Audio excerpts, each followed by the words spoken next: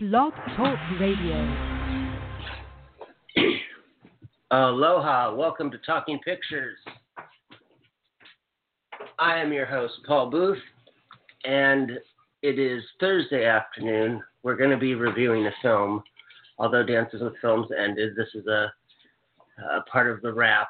I saw this film as a screener. Unfortunately, I wasn't able to attend the big screen showing, and I was really intrigued because it's a actress who also wrote the piece and co-produced it, and it's always cool to see multi-talented filmmakers. It's so hard just to produce a film or direct a film, act. It's even hard to crew a film. People have so many misperceptions about the film business. They just think because of the outrageous pay or perks that it's an easy thing, and it's tough to make a movie that doesn't work.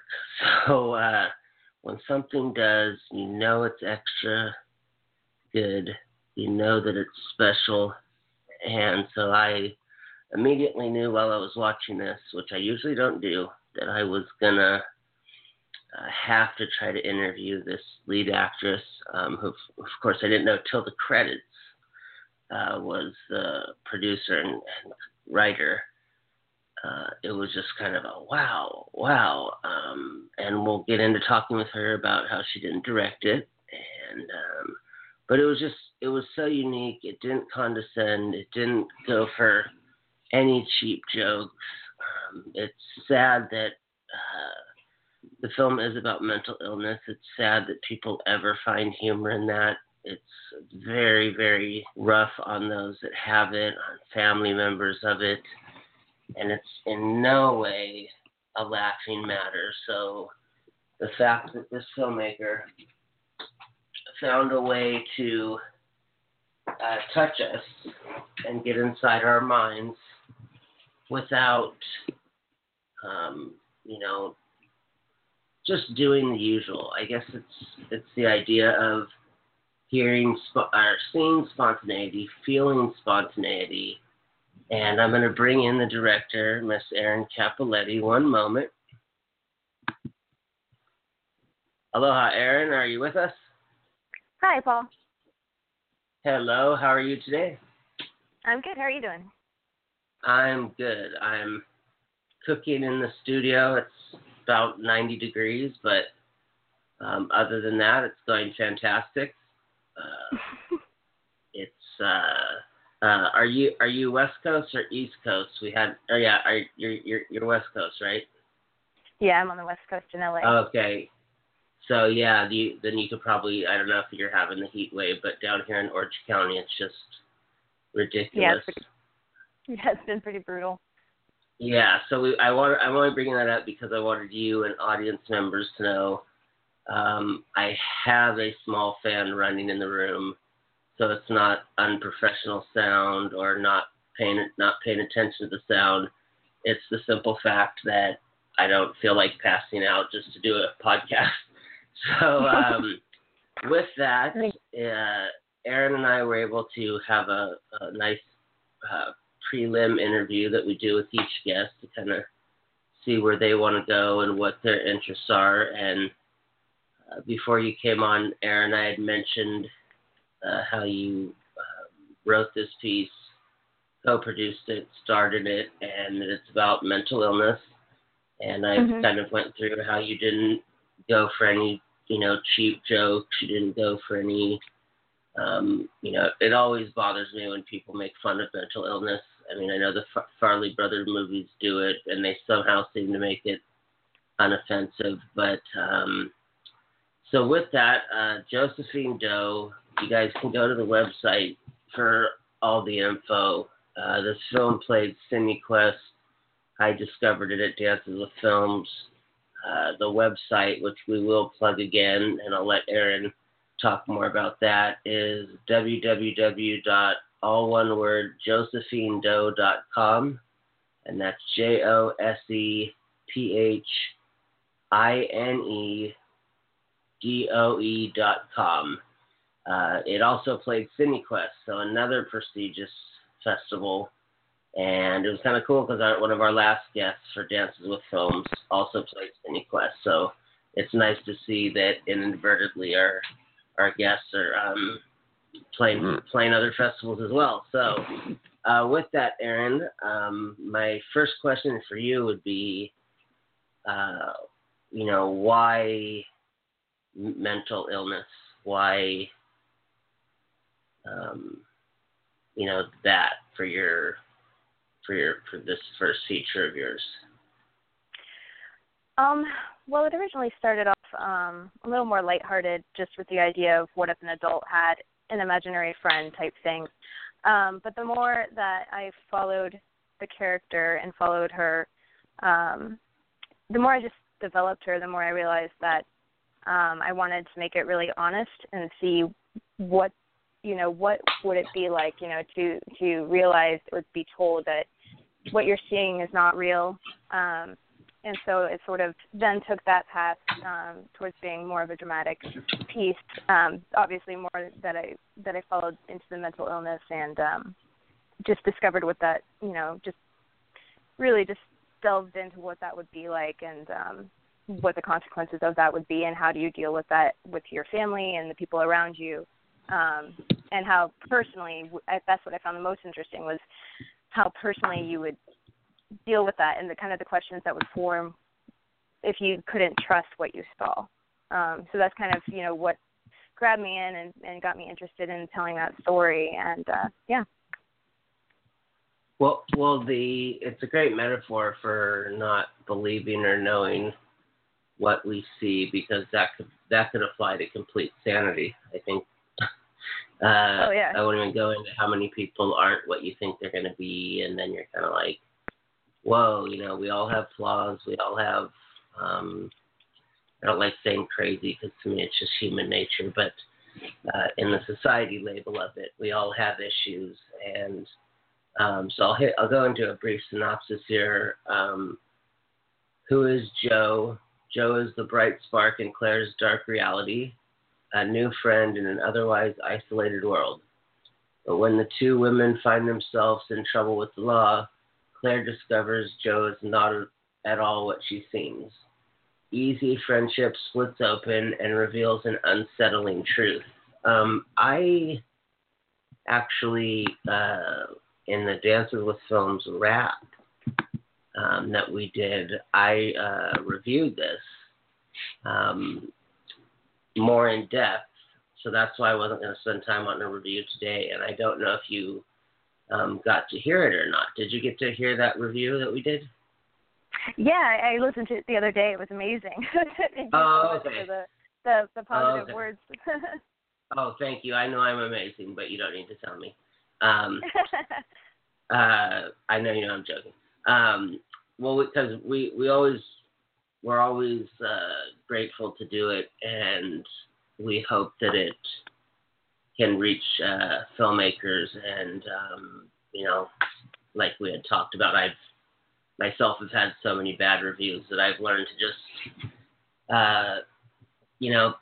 get that good one gold plated because they're few and far between sometimes. So, but it's all part of the process. So, one thing I wanted to know, since you wrote this,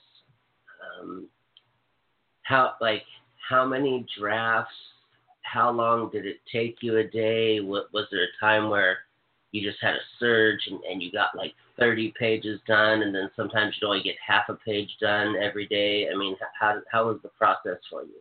Well, I'd say about when the story really found its footing, when it shifted more to the story that it ended up becoming and, became more of the drama rather than the comedy it originally was. I would say it was about a year of working on it on and off with other projects.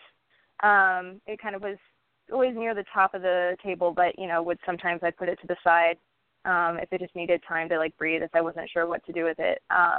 But from when, I would say probably 2014 or so in April, we thought that it was pretty much in the place that we could go into production on it. And even then, we did a lot of rewrites, all the way up until we were shooting. And then even on the day we were shooting, especially because I was on set, it was easy to go ahead and do some rewrites if, we were, pretty small budget film, and, so sometimes we'd be able to get certain things and not other things. So being able to just sort of go with the flow and rewrite scenes to, fit what we were able to get was pretty clutch. So it was pretty much writing through the entire process. So a lot of drafts. Okay, I see. Because the real, the two schools of filmmakers are that the writing even goes on through the editing, even though it's an editor or a director. So that's kind of what I feel like. How about you? I've worked on larger productions as well, and you get blue pages and yellow pages for all the updates that were coming in. So it's something I've seen, in large and small productions. But yeah, it was good. You can really get it. We try to express nice we try to express it's cool that you're, as an actress, that you could shoot something needed or to rewrite, because I really dislike that phrase, fix it in post. Yeah. It's become worse and worse with how easy things are now in post compared to what they were. The fact that one button does change. I thought that was cool that you shot on black and white because, like we discussed, some films are shot on color and then you hit a button and your film is black and white. So it's not, so it's not a DP who has to know both and who has to figure out both. So personally, I loved that it was black and white, not just because I'm into classic films, but it was just a really good choice. It really suited the film, and for everyone, I want to make sure I have the notes straight here, because we discussed so many things. Okay, so can you tell us a little bit about the NetPix Film Grant? Oh yeah, that was it's a company that does they give out grants for what they call humanistic media. Generally, it has to be a director's first or second film in order to qualify feature film. And so we submitted the script to them when we were early in pre-production to kind of get the financing rolling, and they were really gracious. And even though we were shooting before their deadline and everything, they still hurried up the award and went ahead and gave it to us. So that was really encouraging when we were first starting out the film, to know that people were, interested in it and backing it, and excited to see it made. So that was a really great thing that happened early on. Oh, that's superb. So this was your Los Angeles premiere, because isn't CineQuest in San Jose? Okay, so are you you have any screenings lined up yet that you can announce, or are you still just waiting? Or right now we're currently waiting. We got accepted into CineQuest on our rough draft, and so we barely, well, I won't say barely, but we finished the film in time for CineQuest, and then while we were there, we met other filmmakers who suggested dances with films, so we submitted while we were at CineQuest to dances. And so our main film festival sort of wave isn't until the end of August, September. So right now we're, waiting until we can confirm or announce anything. But so I'm hoping in September we should have a lot of announcements rolling out of where we'll be screening around the country. Okay, I see. And is this a film that has any form of online distribution yet? Because I know now that used to be films couldn't sell until after they were done with festivals, but now filmmakers are getting a deal and then just saying, oh, release me in a year and I want to play festivals, which is fine because we have friends of the show and guests that do it. So do you have anything like that in place? No, not yet. Okay. Well, of course, best wishes on that. This is a film that I know will end up video on demand, or when they have those 1 week in LA, 1 week in New York, or sometimes now they've been bumping them up to a couple of days in like 15 cities. Been very lucky to have some guests on that got that and to hear what that's like, since that's just not traditional. And with that, of course, with everything being online now, it's still a complete accomplishment, but I get worried about how people don't pay attention to a film. And so with this film, again, this has comedic elements. I really want you guys to put it on your festival list because Playing Dances with Films and CineQuest is a big kind of door opener.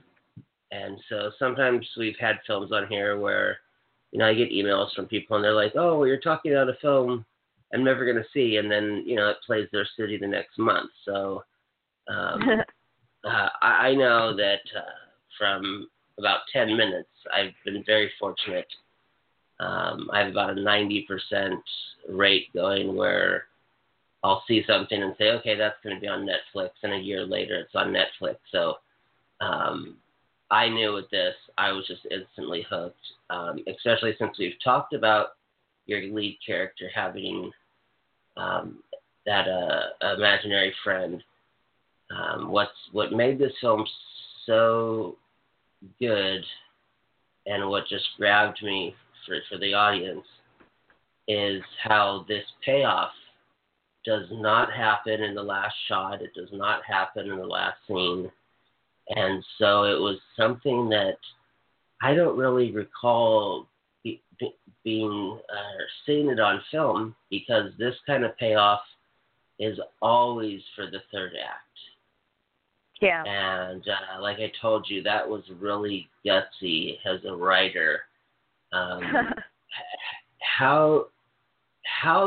Was there ever a conscious thought of, it just feels great, but how will audiences be able to step out of their cookie cutter? This payoff's supposed to happen at 75 minutes.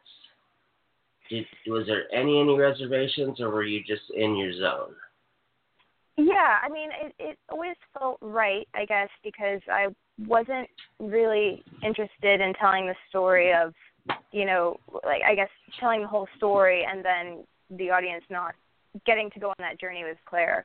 Like, to me, the most interesting thing about her was that realization, and then seeing the fallout from that. How does she deal with it? How does she, make sense of her life and other things that she sees and other people she encounters? Like, how does that affect her? I just found that so fascinating, and, maybe because I do come from an acting background, I was oriented in telling the story, and so for me, that's where the story was in the aftermath of that kind of reveal, of that kind of life event. So it felt right from the beginning, and I think because the story is told, through Claire's perspective, we wanted to get that, in the beginning, and then treat the character Josephine as real as possible through the rest of the film, so that you yourself as the audience kind of lose sight of what's real and not, because you're in Claire's head, you're looking at the world from her perspective. So that's kind of where it was, where the motivation and the inspiration was. So yeah, it always felt right to do it, very early on in the story. Okay, thank you for that articulation. We have such a tough time when people give 2-word answers like, oh, I just felt like it, and yeah, it seemed to work. Luckily, we've only had it happen a few times, and I don't like being that host who says, can you please, at least answer something for a minute, Yeah. It just sounds so arrogant to, tell people how to talk. You had mentioned other films and acting. If we could venture into that for a couple of minutes. Did you do commercials, shorts, or do you have something out there that you could mention that we could check out on Netflix? What's the... I've mainly done smaller roles or commercial or things like that. This is the first film that I've had, you know, a major role in. Really, I've just been more focused lately on writing. So I do have projects that I'm currently pretty far along in the development process that I'm hoping to get out there for people to see soon. So, you know, unfortunately nowhere really else that I have except this movie for people to see. But, yeah, so I'm excited to get more things out there, especially with the positive response we've had from this film. Wow, because I know you had mentioned to me this being your first feature with acting and the writing, producing part. But this was really, like I said, since I hadn't known that you wrote it and produced it, when I pick a film, I really don't read too much about the synopsis. I don't want to know that it's a director, actor, writer, producer. I leave that for that surprise for me.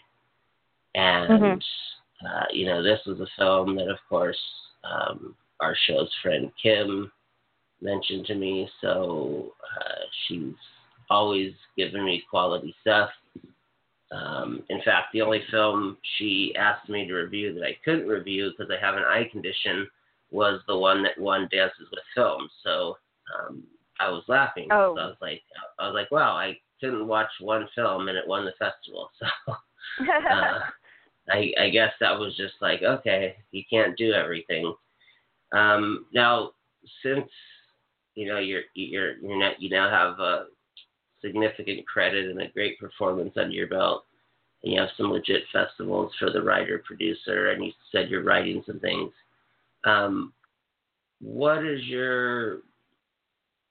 What would you like to see yourself doing the most of, other than that we all dream about just making our own films and waking up and going back to bed, like, of the disciplines, where do you think as an artist you would like to end up?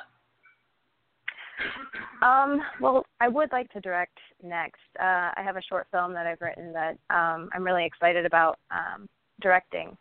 But I really think that for me, it depends on the story, because there's plenty of stories that I'm really excited about that I don't think I'd be right to act in, or I don't think I'd be the right voice to direct. So maybe that would be a place where I would produce it. Or, you know, there are stories that I write, you know, I love the story, but, you know, I think that maybe with somebody else to direct it, it would benefit. So I think it really depends for me, project by project, how I see my involvement. I don't want to write everything just for me to be in. Like, I just want to write, like, the short film I wrote, there's no roles that I would play. And I'd even be happy to pass that to the right director. But I think for me, it's a project by project basis, how I feel like I could best suit the story and what role I could best tell that story from. So I do want to move into directing, but you know, I also love acting, and I also love writing, and I also love producing. So I just want to make movies and TV shows, you know. Oh, well, that's fantastic, because, of course, now with webisodes, making things not better, but giving more people a chance and creating a space for more voices, I think is really fantastic. At first, I didn't, excuse me, I still don't like that we can't go to a Blockbuster or a Hollywood Video. Yeah. I mean, that's also frustrates me, because I used to be able to go in there and see videos I had on the shelf, and now it's like, if the store is gone, did I ever have a video on a shelf? So it's like one of those filmmaker riddles. But with Netflix, it's, you know, obviously it's nice to not have to run to the store and run back and worry about late fees, but I'm still a person in the show. We like to promote the library. We used to give top 10s of what's in certain library systems. We have associates that go to libraries in LA, and we used to let people know, hey, you know, check this out. We need to not just watch Captain America and the Avengers 8 and watch these films that, you know, really are dying on DVD, and you're lucky if you find them. So to, you know, soak in that gratitude. So as far as film history goes, as a filmmaker, what would you say, be it film history or music, what is something else that really influences you as an artist? Let's go with not film related. That fuels your tank. Definitely music. I can be listening to music and, out of that, story ideas will just start, and I'll have to just grab something and start writing things down. And it's not any specific kind of music, but, every once in a while just a song will just spark an idea. And so I listen to a lot of music when I write, like constantly. And even when I'm not looking to write, if I'm listening to music, I might just, my mind might start wandering, and then all of a sudden I find an idea. So music is incredibly helpful and inspiring for me, as well as just kind of like, not to sound cheesy, but like, nature, getting outside and, right. and hiking and getting some fresh air. And, I do enjoy art too. I've just always, painting or drawing or whatever kind of helps clear the mind, and, ideas come out of that. So, yeah, just, trying to do other things, I guess, inspire writing and filmmaking. Okay, yeah, because it's so cliche. It's true to a degree, but then I often see where it's not true, where in Los Angeles it has to be like film, but then it's like, other than people who are making millions of dollars to be like that, there's people that are into concerts and, I mean, especially music. I'm exactly what you said. I have to listen to music before I do these shows, while I schedule them, while I plan them. Yeah. We want to have some composers on. And go ahead. And I really love, like, documentaries, and I don't know if you listen to Charlie Rose, but he'll have always, like, interesting people on. So I was actually listening to a lot of the Charlie Rose Brain series when I was writing Josephine Doe. And then from there, I would even just go find YouTube videos of experts talking about, mental illness and their field. And it was just, as much information. And, I think it was Guillermo del Toro said he just finds what excites him, and then that's what he writes about. So I kind of try to, if something is interesting, a documentary or a book, I just want to pick it up or listen to it and see what comes from that. Not even with necessarily a story idea in mind, but just, if it's interesting, I might as well follow that and pursue that and see what that leads to.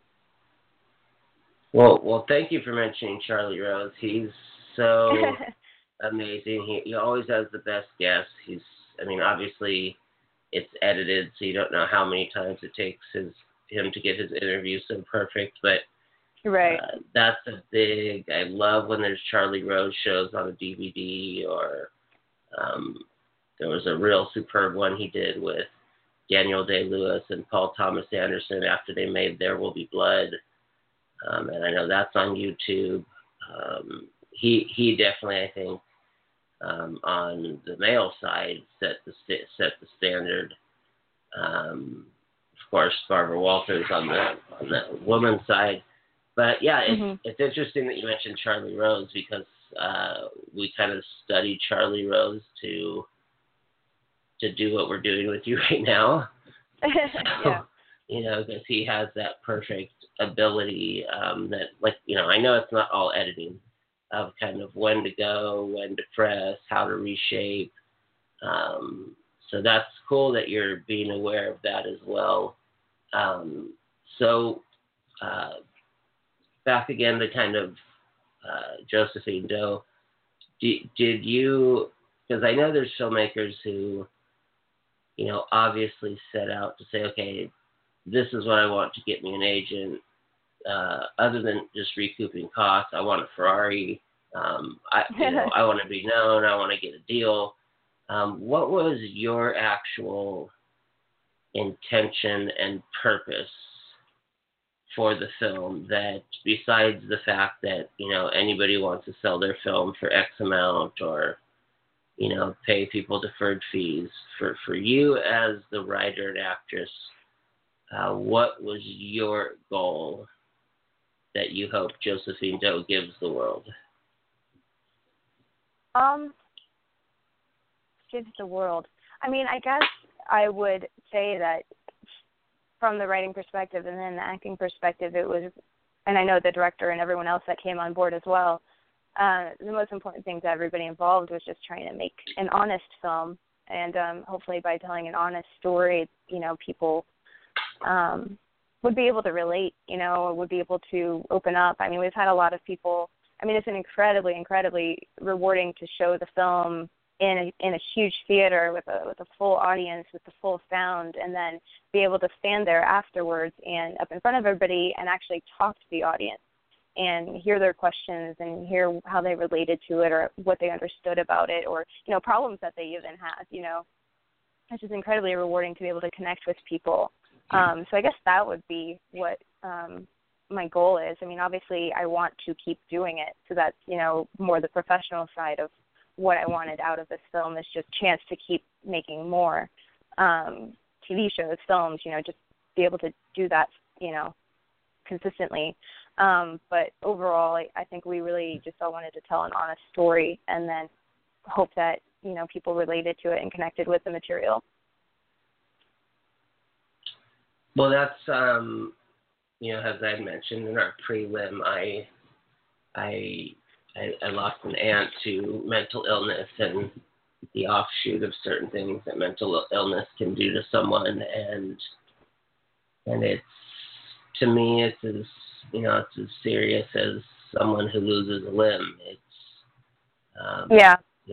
I'm not going to go into the gun thing and how it's always blamed on that, but it is a very tough thing, and it is very hard to watch someone go through it, and it's the way your brain controls everything, and you want to just say, hey, I'm fine today, but you're not, and your chemicals are off.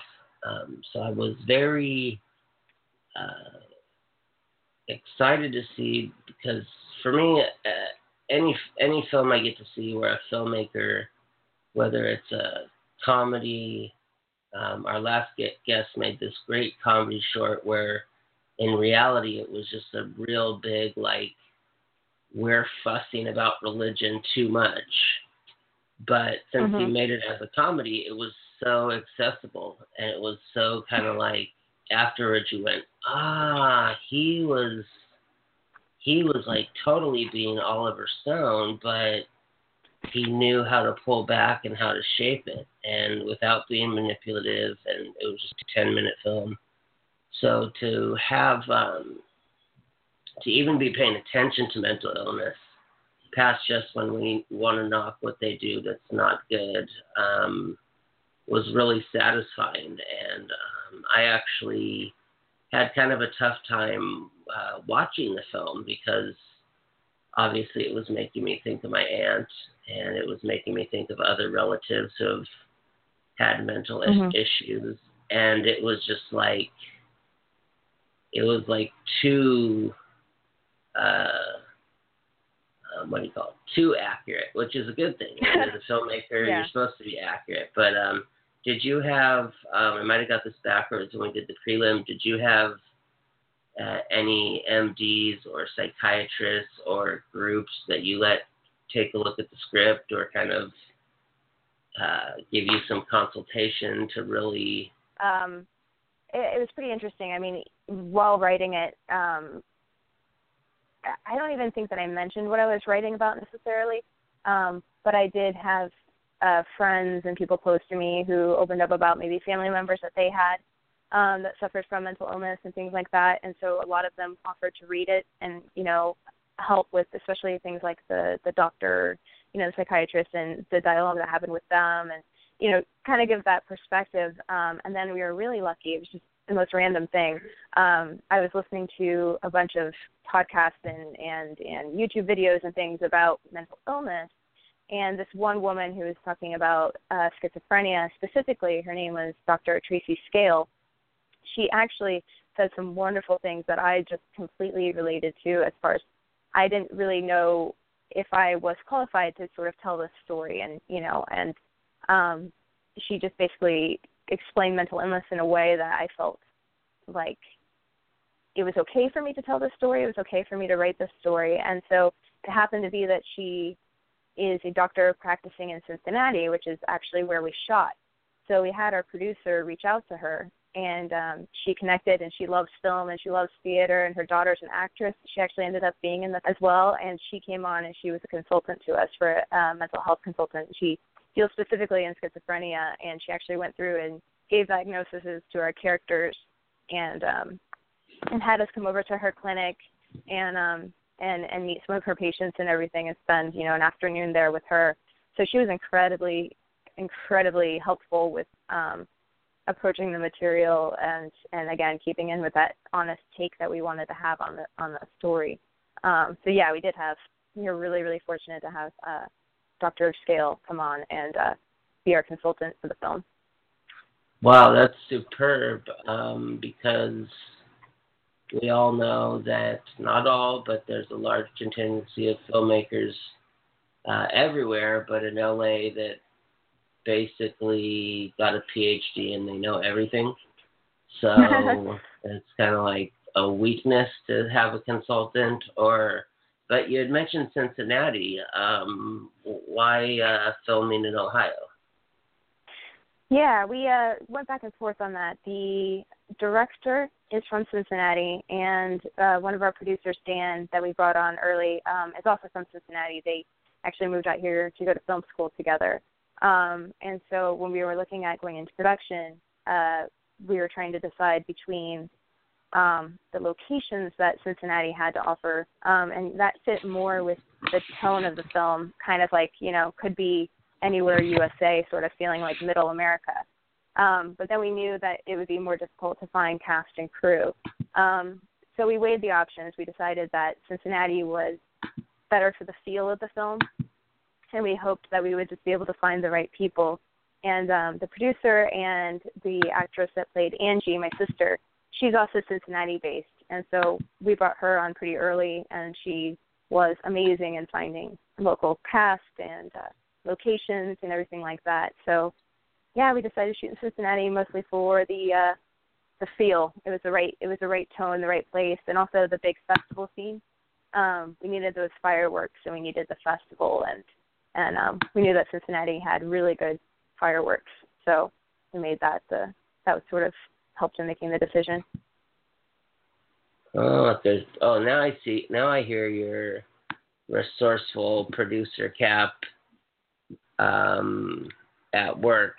The way you just explained that, you sound very, or you're not. Sorry. You don't sound like you're temperamental, so that sounds like a really good. Producers that just like yell at their crew make me nuts.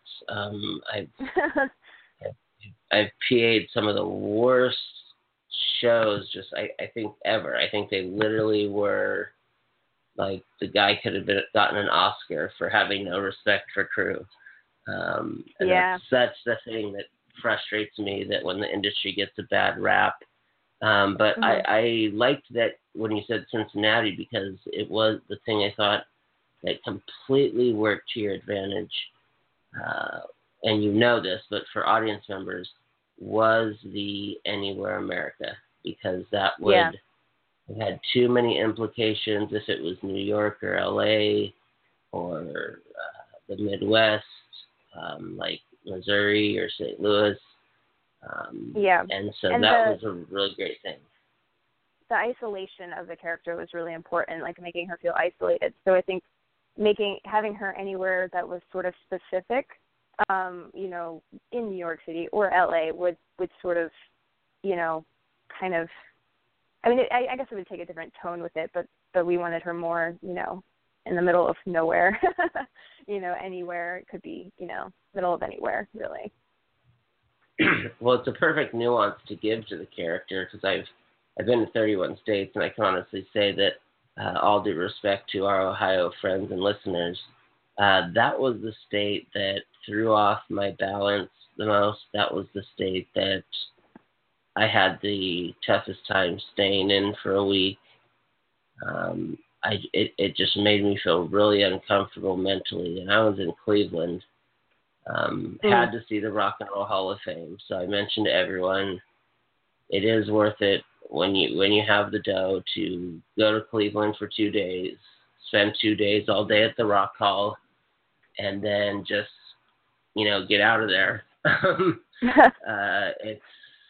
I guess it's also too that it's just opposite who I am, and I think I watched a great documentary on ESPN the other day. Even if you're not a sports fan, you could appreciate how well it was made. It was called Believe Land, and it was just about how all the sports teams have lost in Game 7 or lost by a point or blown the Super Bowl in the last 5 seconds. Of course, this now changes with the Cavaliers winning last week, but there's just such a, it's not like LA where you can be from different states and different places and find your group after a couple of years. It's like you're from Cleveland or you're not. Like, you love Ohio or you don't.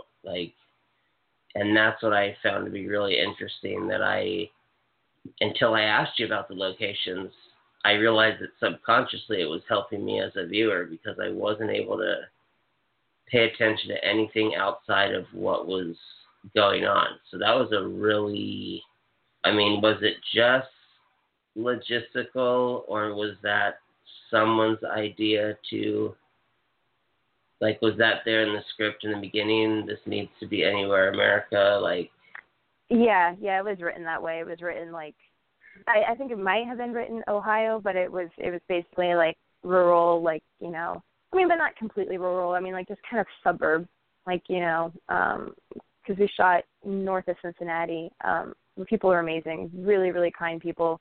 And we got really lucky with the talent that we were able to find. And everybody just sort of really, really poured everything into helping us make the movie. So for us, it was a really, really rewarding experience to shoot there in Cincinnati. And but yeah, it was written to be that location.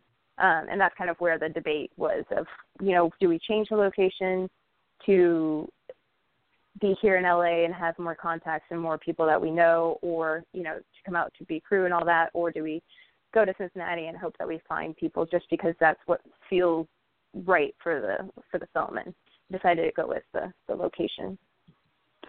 Okay, well, because Cincinnati, I know I have to go there one day because I'm a baseball fanatic and I have to see Red Stadium. I want to go to every stadium in the Major League, and I've been to 13. I'm hopefully going to see my 14th and 15th this season. I want to go everywhere but Houston, and just because it's called Enron Field, and we won't get into what Enron did to our country, but I basically just, know there's certain towns that I have to go to where I'm going to be like, okay, it's just to see the baseball game, so if I really don't want to be there, I can just leave the next morning. So I do have a interest in Cincinnati, and I guess another question that I always love to ask filmmakers was, how did it feel to, lights go down, you're in your chair, and it's your film is on the big screen? Do I be honest? Yeah. Oh, please. Of course. It's kind of terrible and amazing at the same time. I thought, after getting the world premiere out of the way, that it would be easier, but no, every screening is just as nerve-wracking for me. Especially sitting there with the audience, you don't know how they're going to react. You don't know if people are going to get up and leave. So like I said, kind of terrible, but then also awesome at the same time, because you do hear them laugh when you're hoping they laugh, and you do hear the audience sort of live and breathe through it, which is, I did start in theater, and that was always strange to me that you don't get the audience reaction until it's done. With film, with theater, you can see how the audience reacts, and you're like, oh, well, that didn't work. Okay, let's change it for the next day, for the next showing, the next show that we do, the next performance. But with film, it's, by the time the audience sees it, you're pretty much, you should be done. You may go back and tweak a few things, but you are at least, most of the way done with the film by the time you have an audience see it. And So that's kind of terrifying because, especially with the film festival, we're like, that's it, we're done. There's no more changes. This is it. And to put that in front of people is really exciting. It's really rewarding, but it's also incredibly terrifying. Oh yeah, I mean it's got to be a little further than just life itself is yin yang or has yin yang moments. Again, just a little. I don't know why I call it station identification because radio is gone. But we're here talking with Miss Erin Cipoletti. I'm sorry, it's Capoletti? Cipoletti. Cipoletti. Okay.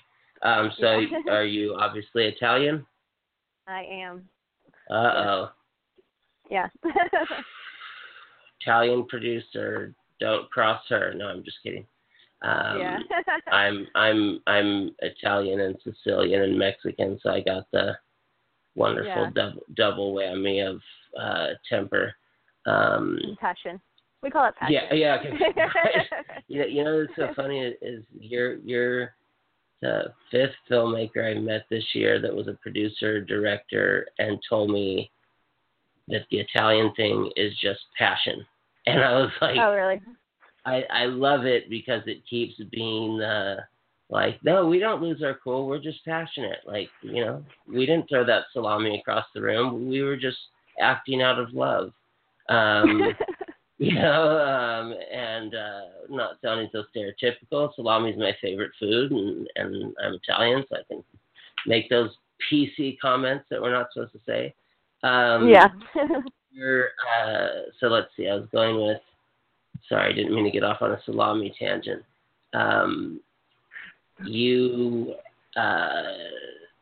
Sorry. Did you?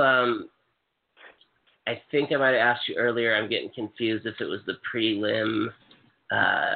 What was your formal acting training, if besides the theater? Yeah, theater. Studied. Studied in high school. Studied in college. Theater, and then I moved out here and I studied. Pretty much all the places you're supposed to study, like improv and all that, and all the classic classes. But the most influential, the most helpful was a teacher named Art Wolf.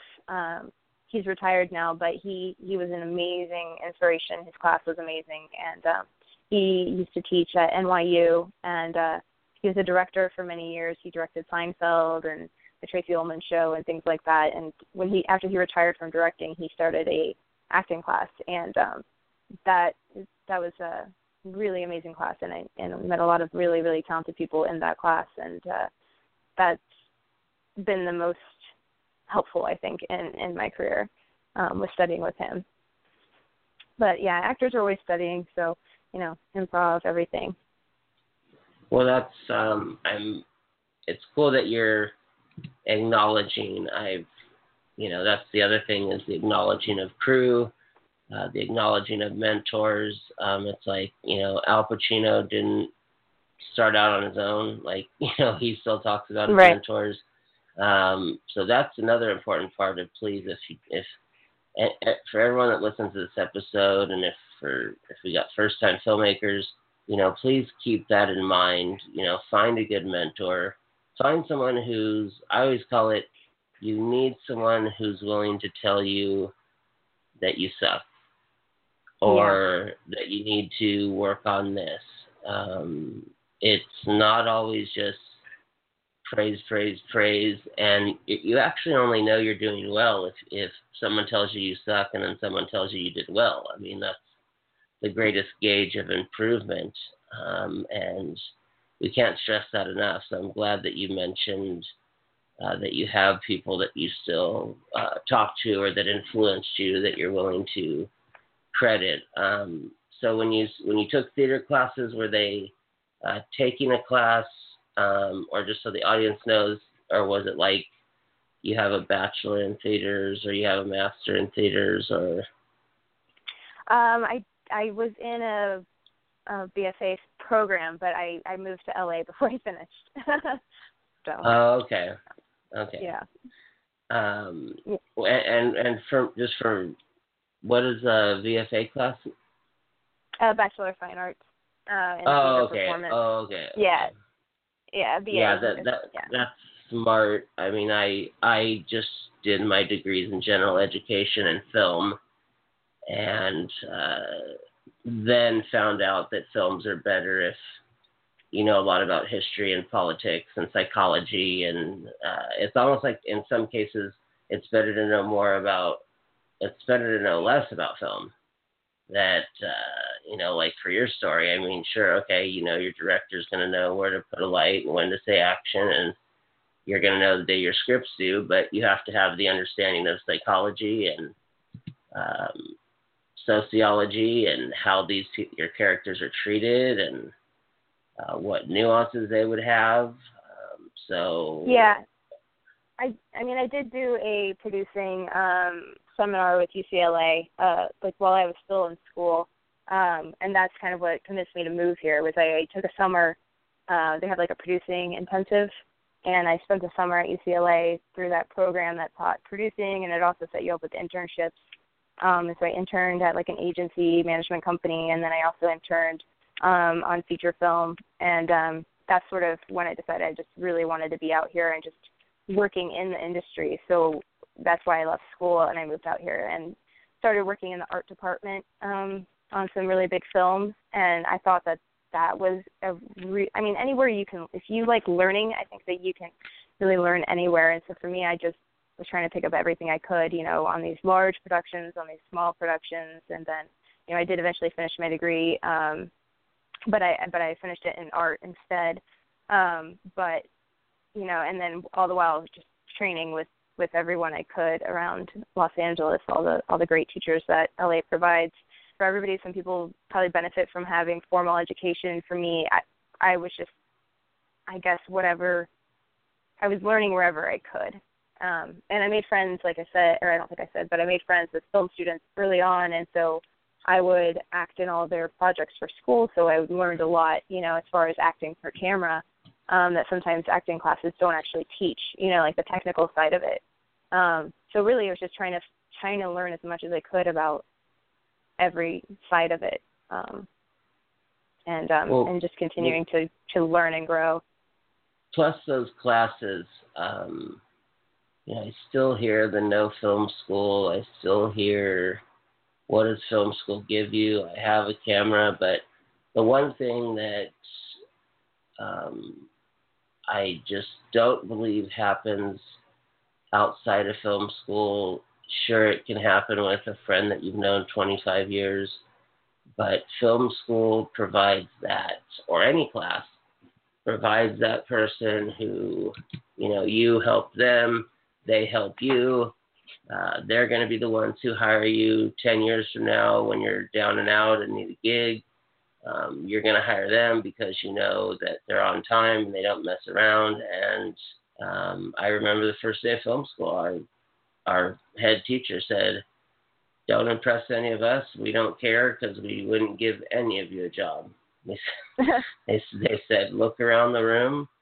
This is who you need to look good for, because right. No one cares about your career but who's sitting next to you." And I see that now, where even with this show, I'm fortunate to have friends in multiple countries and multiple other big film cities, and they promote the show for us and, line up guests once we break into Canada and Mexico City. So I like what you're saying about taking classes and working on others' projects. And the real brilliance from that, and you don't have to admit if you experienced it, is that you can even have something that really didn't work.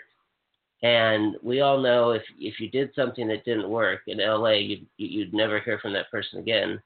But you could do something that didn't work, and your film school buddy will work with you again, or vice versa. So it's like people need to know, like, okay, yeah, if you can't afford it, then don't be in debt for 25 years. But if you can afford anything, or take it and be yourself. I'm always saying collect cards. It trips me out that people don't collect cards or give out cards. It's like, how is anyone going to remember you from 5 minutes? All those little networking tools, I think, obviously have to play great for you on a film like this because you can network as a writer, as an actor, or a producer. So you have three different folks that are going to be looking at your talent or interested or that want to talk about your talent. So that was a cool, smart move on your place or to do that, whether it was conscious or unconscious. Because, I mean, we all know networking is the most important thing. I mean, sure, talent is and a great script, but, you know, I've always said that the best talent with no contacts that'll answer the phone means nothing.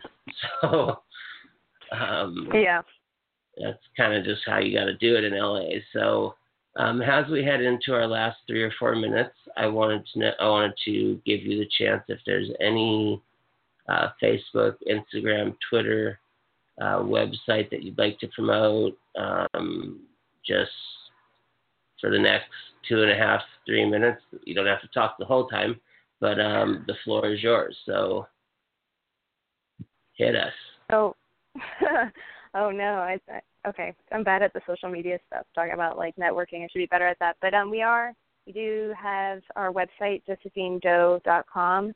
And through the website, it links to our Twitter, our Facebook, and our Instagram that we update pretty frequently, especially when we get into a festival, and can update people on, you know, our next screening where we'll be playing, and hopefully, you know, when we get distribution where everybody can see the film.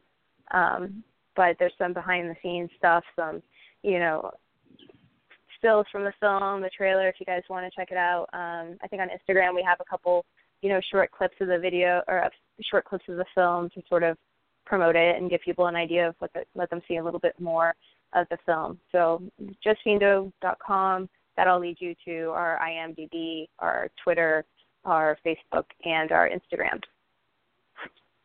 Well, it's excellent that you got that all covered. And then plus I was reading some of the reviews. Now you have the glorious achievement that you were on our show. So that, you know, you might as well just move on to your next project. No, I'm just kidding.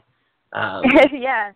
We have been so lucky that not our show yet, but when I wrote for a film magazine, I was so lucky that a number of filmmakers put my pull quote on the DVD, and it just it was so funny to see, because you're thinking, like, if someone's gonna rent this, like, is that really gonna, like, make them rent it because they saw my name? And I'm not bragging, yeah. but it's just, like, really surreal to see a DVD cover and, like, you're the supposed, you know, like when you'd see Roger Ebert. Well, so, you know, in that, as we have the last 90 seconds here, just wanted to say thank you again. You're welcome back.